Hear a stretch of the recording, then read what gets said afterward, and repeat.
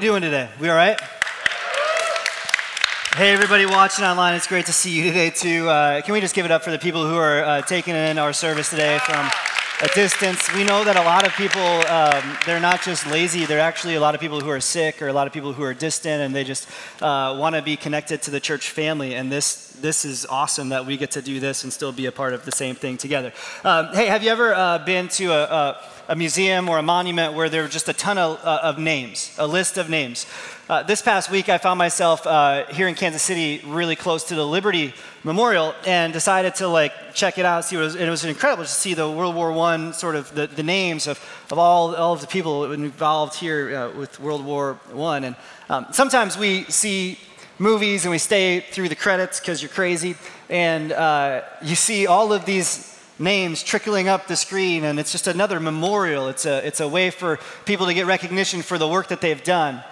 We've been talking as a church over the past couple of weeks through the memoir of a guy named Nehemiah in the Bible, and God gave Nehemiah a monumental dream, a God-sized dream, and only God can do this type of dream, that he was supposed to go back to his city, Jerusalem, and help bring about urban renewal, about flourishing of his city, and the way he was supposed to do that was by helping provide the basic necessity of safety for an ancient city by rebuilding a wall. And so Nehemiah goes back and he does this monumental thing, and we found ourselves today in Nehemiah chapter 3. I'd love to invite you to open your Bibles to Nehemiah chapter 3. Spoiler alert, what you're going to find when you open your Bibles, which you should do, when you get there, you're going to find just a list of names. Now, true confession time. How many people, when you read the Bible, you get to a list of names, you just skip it? I do the same thing. You're in good company. We've got it together. How many people, you read every single name? You liars. Right. I think that God's got something really incredible for us to learn from Nehemiah chapter 3 today. Some of the heroes in preaching that I've read and I've studied, one of them in particular, he wrote an entire book on Nehemiah, and when he came to chapter 3, you know what he did? He just skipped it. He just went from chapter 2 to chapter 4, and I thought, yeah, let's do the same thing here at Heartland. And then something happened. I started reading chapter 3, and I realized that it's different than just the back of a shampoo bottle. You know, have you ever tried to read what's in the back of a shampoo bottle? Like all the stuff that you're putting on your body, in your hair. You can't pronounce any of the stuff on the back of the shampoo bottle, and yet you use it anyway. You trust that what's there is good for a reason, is to be helpful for you. And I want to let you just know a little secret today. I'm treating Nehemiah chapter 3 like it's the back of the shampoo bottle. Something is in here that we really need to see. Something's in here that we really got to know about. And I actually think if we come to this looking for God to give us what it is, we'll see something incredible. And just let me give it to you from the start. If you stood by the monument and read all the names, if you stayed through the movie and read all the names, you realize this one fundamental truth about a God-sized dream or a monumental moment. Here it is. Every dream has a team. Every dream has a team. That's so good. You probably need to say it out loud with me, don't you? Every dream has. Now, I'm not talking about the dream team, which for those of you who are raised in the 90s, you know what that is. It's not that trash that they're peddling today with whoever's playing basketball. It's like the OG. Space Jam was made by Michael Jordan. All right, let's just get that out there. All right. Yeah, there was one applause. This is not going to be a moment, you guys. This is about Jesus, not about Jordan. But every dream has a team. And as you stand by these monuments, as you watch these films, you realize something incredible is that no great thing comes about by the singular effort of one person.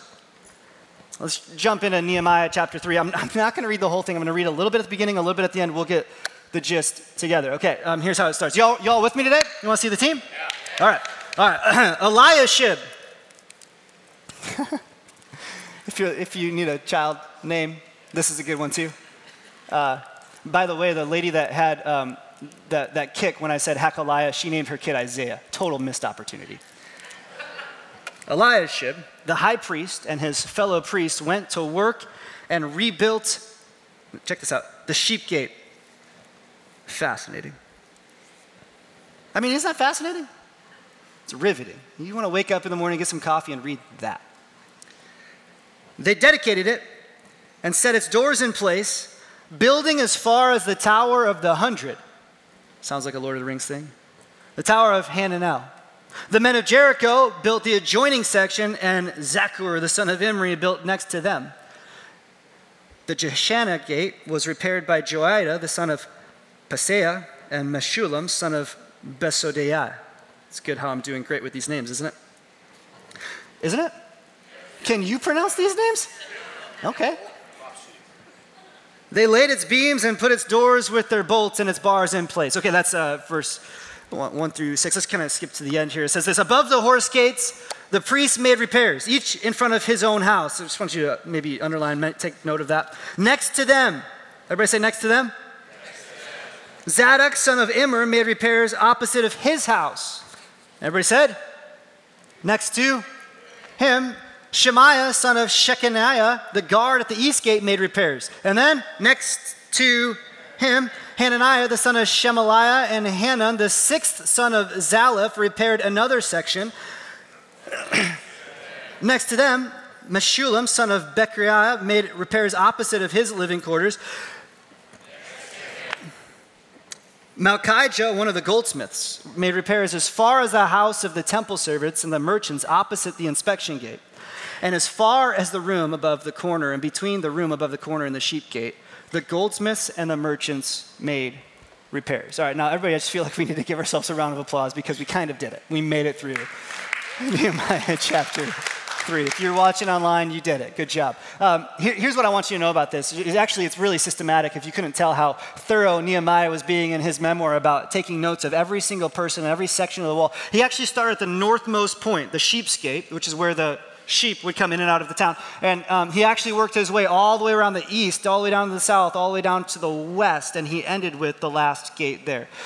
Nehemiah was a systematic historian. He was very thorough in the way that he kept records so that we could benefit from it. But if you're like me and you read Nehemiah chapter 3 today, you might be like, well, what's all the fuss? Why such the thorough reading, and why are we even wasting time on a Sunday to actually even talk about this? Well, I think there's a couple things that stand out to us. When God gives us a dream that is to bless the community, there's a couple principles that Nehemiah chapter 3 show us that I think if we just skipped over it, we'd miss out on this whole entire thing that's really incredible. The first thing that we see from Nehemiah chapter 3 is this, is that when every dream has a team, here's what it means, that no one does the whole thing. Did you catch that? No one did the whole thing. This wall that protected the city back in this day, this wall was about 2 miles all the way around. If you just drew it out, it would take you about 2 miles worth of material. It was split into 42 sections, and some people, like some of the priests that we read, they just did what was in front of them. They just did what their house had to look at. They're like, well, if this is going to change the landscaping, I might as well make it pretty. And so some people just did what was in front of them. Others did whole sections of the wall, different pieces. And here's what I want you to see is that no one actually completed the whole entire thing. When I was in seminary learning about Nehemiah, I learned that Nehemiah built a wall, and I actually thought Nehemiah did the whole thing himself. But surprise, there's a whole entire chapter that shows us that Nehemiah actually doesn't say that he touched the wall at all. Nehemiah had a team to accomplish the dream. And so many people worked together and pitched in together to make sure that they could get this accomplished. And if this dream had a team, I think it also had a coach, and that coach is not Andy Reid, it's actually Nehemiah. Nehemiah was the only person, I think, that could ride around the city gates and ride around the city wall and make sure that every part was getting closed, every part was being served. I wondered if, such a huge monumental task with so many miles apart, if the people who were working on the west side of the wall and the people who were working on the east side of the wall ever crossed paths to compare building methods or figure out how to do this together. I wonder if the people on the north side of the wall were like, well, we're building ours really good, but those people on the south side, I don't even know if they're doing anything. In such a huge monumental task, there's only one person who could have had the whole picture in mind. It was Nehemiah. And it actually kind of encourages me. Because I think about us today. I think about Heartland today. I think about our church today. Let's just take us as an example. And sometimes in church life, we can get really discouraged because we invest ourselves into one part of the job, one part of the project, one part of the monumental dream. We get really invested, really involved. We kind of understand that one part of this wall really, really well. In fact, it's the part of the wall that our house looks at. We know every brick. We know every story, everything that was a part of it. And yet we look around and sometimes we can get so invested in our own thing that we forget to realize that there's a whole big thing going on that we're a part of. And isn't it true in church world sometimes that we can get really off kilter because we think we're the only ones who are actually doing the work? I've had my own moments of bitterness in life as I was a high school pastor, thinking no one in the church is doing as much as I am. And I think what Nehemiah 3 reminds us of is that nobody does the whole thing. This is a team. So I don't know, if you're serving here at Heartland and you kind of feel like maybe you're the only one working, I want to encourage you. Not even myself or Brad or Craig or any of our pastoral team actually sees the entire picture. There's only one person who's the coach of this thing, and he sees it all, and he knows it all, and he's the one helping us get it done. There's a second thing that I see here as well, is that there's a bunch of names and then there's occupations, right? So Nehemiah starts with the priest, and then he kind of ends all the way around the goldsmiths and the merchants. And this is a long list of people who are doing the job, but you know what's actually missing? Here's what I want to say. No one was a carpenter. In this list of people who are doing the job, not one person was a carpenter who was fit to do the work. Who were they? They were priests who had theology degrees. They were musicians who, let's be honest, they had dainty hands. And then they were goldsmiths who worked with fine jewelry. How many of you want to build a retaining wall in your backyard? You're going to call me. How many of you're going to build a pool? You're going to call our worship team. How many of you're going to build something on your property? You call up, the Hellsberg Diamonds to come out and do some of the fine craftsmanship, right? No. It actually isn't the bigger problem in Johnson County that when we want to build something, we just hire somebody out to do it for us? Oh, come on, don't act all self-righteous. Y'all know that if you were building a wall in your backyard, you'd be like, yeah, I ain't doing that. Hey, who can I call? Landscaping? Let's do that. And yet, not one professional in the field, and they all got busy serving together. I love that. Because when there's a dream, it takes a team. No matter who you are, no matter what you do, it takes a team. Let's talk about the work for a second. What was the job? The job was to restore the wall. And then how did they do it? Well, actually, the job was pretty hard. See, when the wall had been toppled over just 100 years prior, the enemy who came in and ransacked the place didn't just take the boulders down and put them next to where they'd go so they could just be put back up. Now, Jerusalem was built on a pretty steep hill, and historians tell us that the way that this wall was ransacked was actually by force pushing it down the cliff. So you can imagine these massive boulders sitting for decades at the bottom of this cliff. Who knows what is trapping it? They're scorched by fire. These are the same exact rocks that used to form the wall in the first place. I think one of the mistakes that we make when we think about rebuilding something is that, sometimes God uses new material to build old things. But actually, in Nehemiah's day, he had to use the old material to build a new thing. He had to go down and send his people down into the pit to bring up those rocks, to then put them in place. And it was hard, laborious work. They had tried this for decades. And here came Nehemiah with all this timber and with all of these horses and with all this stuff. And if you were a Jerusalem citizen in that day, you might have been tempted to say, great plan, Nehemiah, you do it. You seem to be the one who's most qualified to build this wall. And yet, even while no one was a carpenter, they all got to it. I wonder about us here in a church setting. I've been a pastor now for over a decade, and let me just talk real for you. I love church people, sort of. I love you because you've got such potential in you. You got such a gift that God's given you. I believe that each and every person here has been gifted by God. But sometimes we punt our gift back to the professionals. Sometimes the mindset in churches is that, well, we pay you to do that thing, so why don't you go do that thing? And we forget that while maybe I have a degree, there is no such thing as a professional Jesus follower. That's a weird category. That doesn't actually exist. Actually, here at Heartland, not one person could do everything here, and not one person is a professional here. I love this about our church. I hope you see this. I hope you know kind of where I'm going with this. But at Heartland, you don't have to be a professional barista to make the coffee. But isn't the coffee good? Okay. All right. That's my snobbery coming out. You know, the roastery made that for us.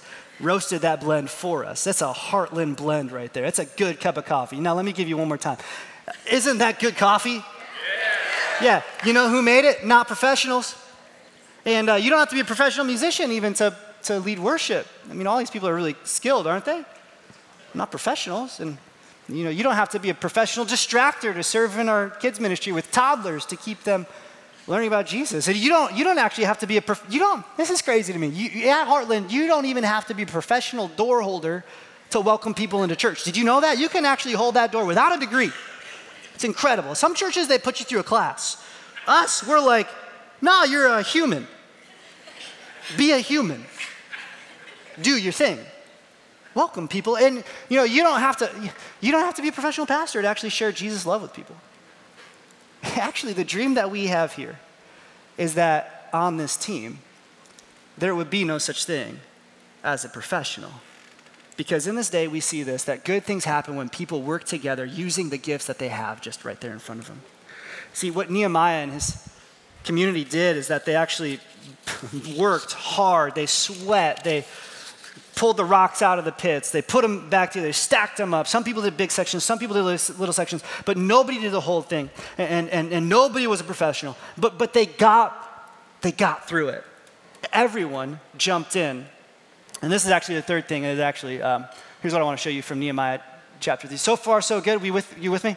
So far, you're with me, right? No one does the whole thing, and no one's a carpenter. The last thing is this: except for the nobles of Tekoa, no one sat out.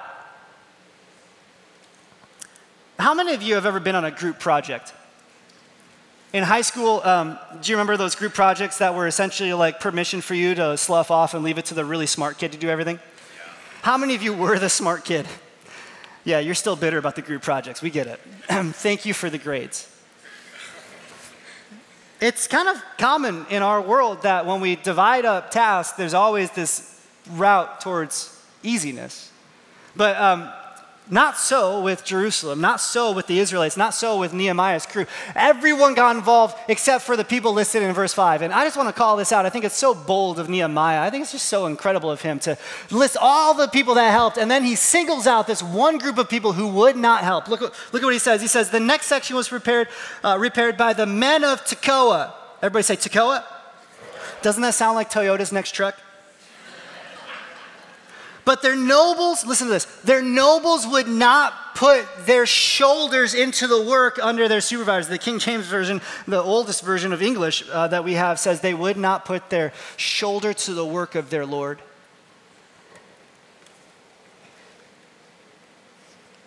I'm coaching 6-year-old kids in baseball right now, fall ball. And aside from my just total angst with parents in Johnson County, it's been a great experience. Dear Lord, help. The season's over tomorrow. We've got one last game. Our record is like 1-9